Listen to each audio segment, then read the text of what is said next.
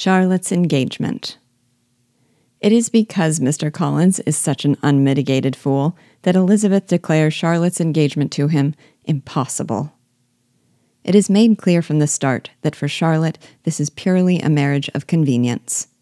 When Mr. Collins asks her to name the date, we are told, quote, "The stupidity with which he was favored by nature must guard his courtship from any charm that could make a woman wish for its continuance."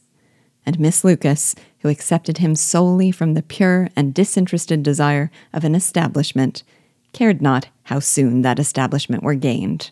Unquote. Here, there is no love gained. And yet, though Charlotte too thinks him a fool and harbors no illusions that he has any real regard for her, even upon reflection, she experiences no regrets. Her motivations are entirely and serenely practical. The narrator gives us access to her convictions. Quote, "Mr. Collins, to be sure, was neither sensible nor agreeable.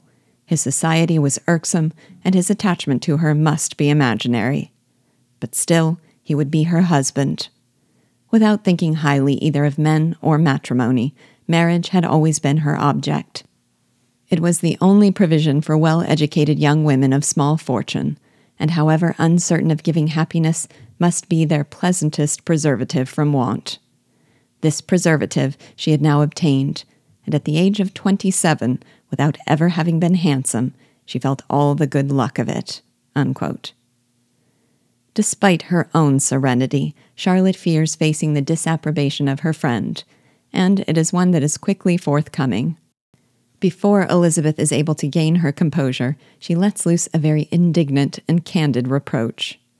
And even after she suppresses her feelings enough to offer Charlotte hopes for her future happiness, she remains privately unreconciled to the match.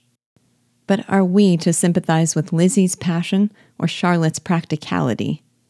Personally, I think the article I quoted at the outset captured the point well. To the extent that the society surrounding them is a given, we see Charlotte indeed as having no choice. She has not the luxury of being romantic when her survival depends on her being sensible.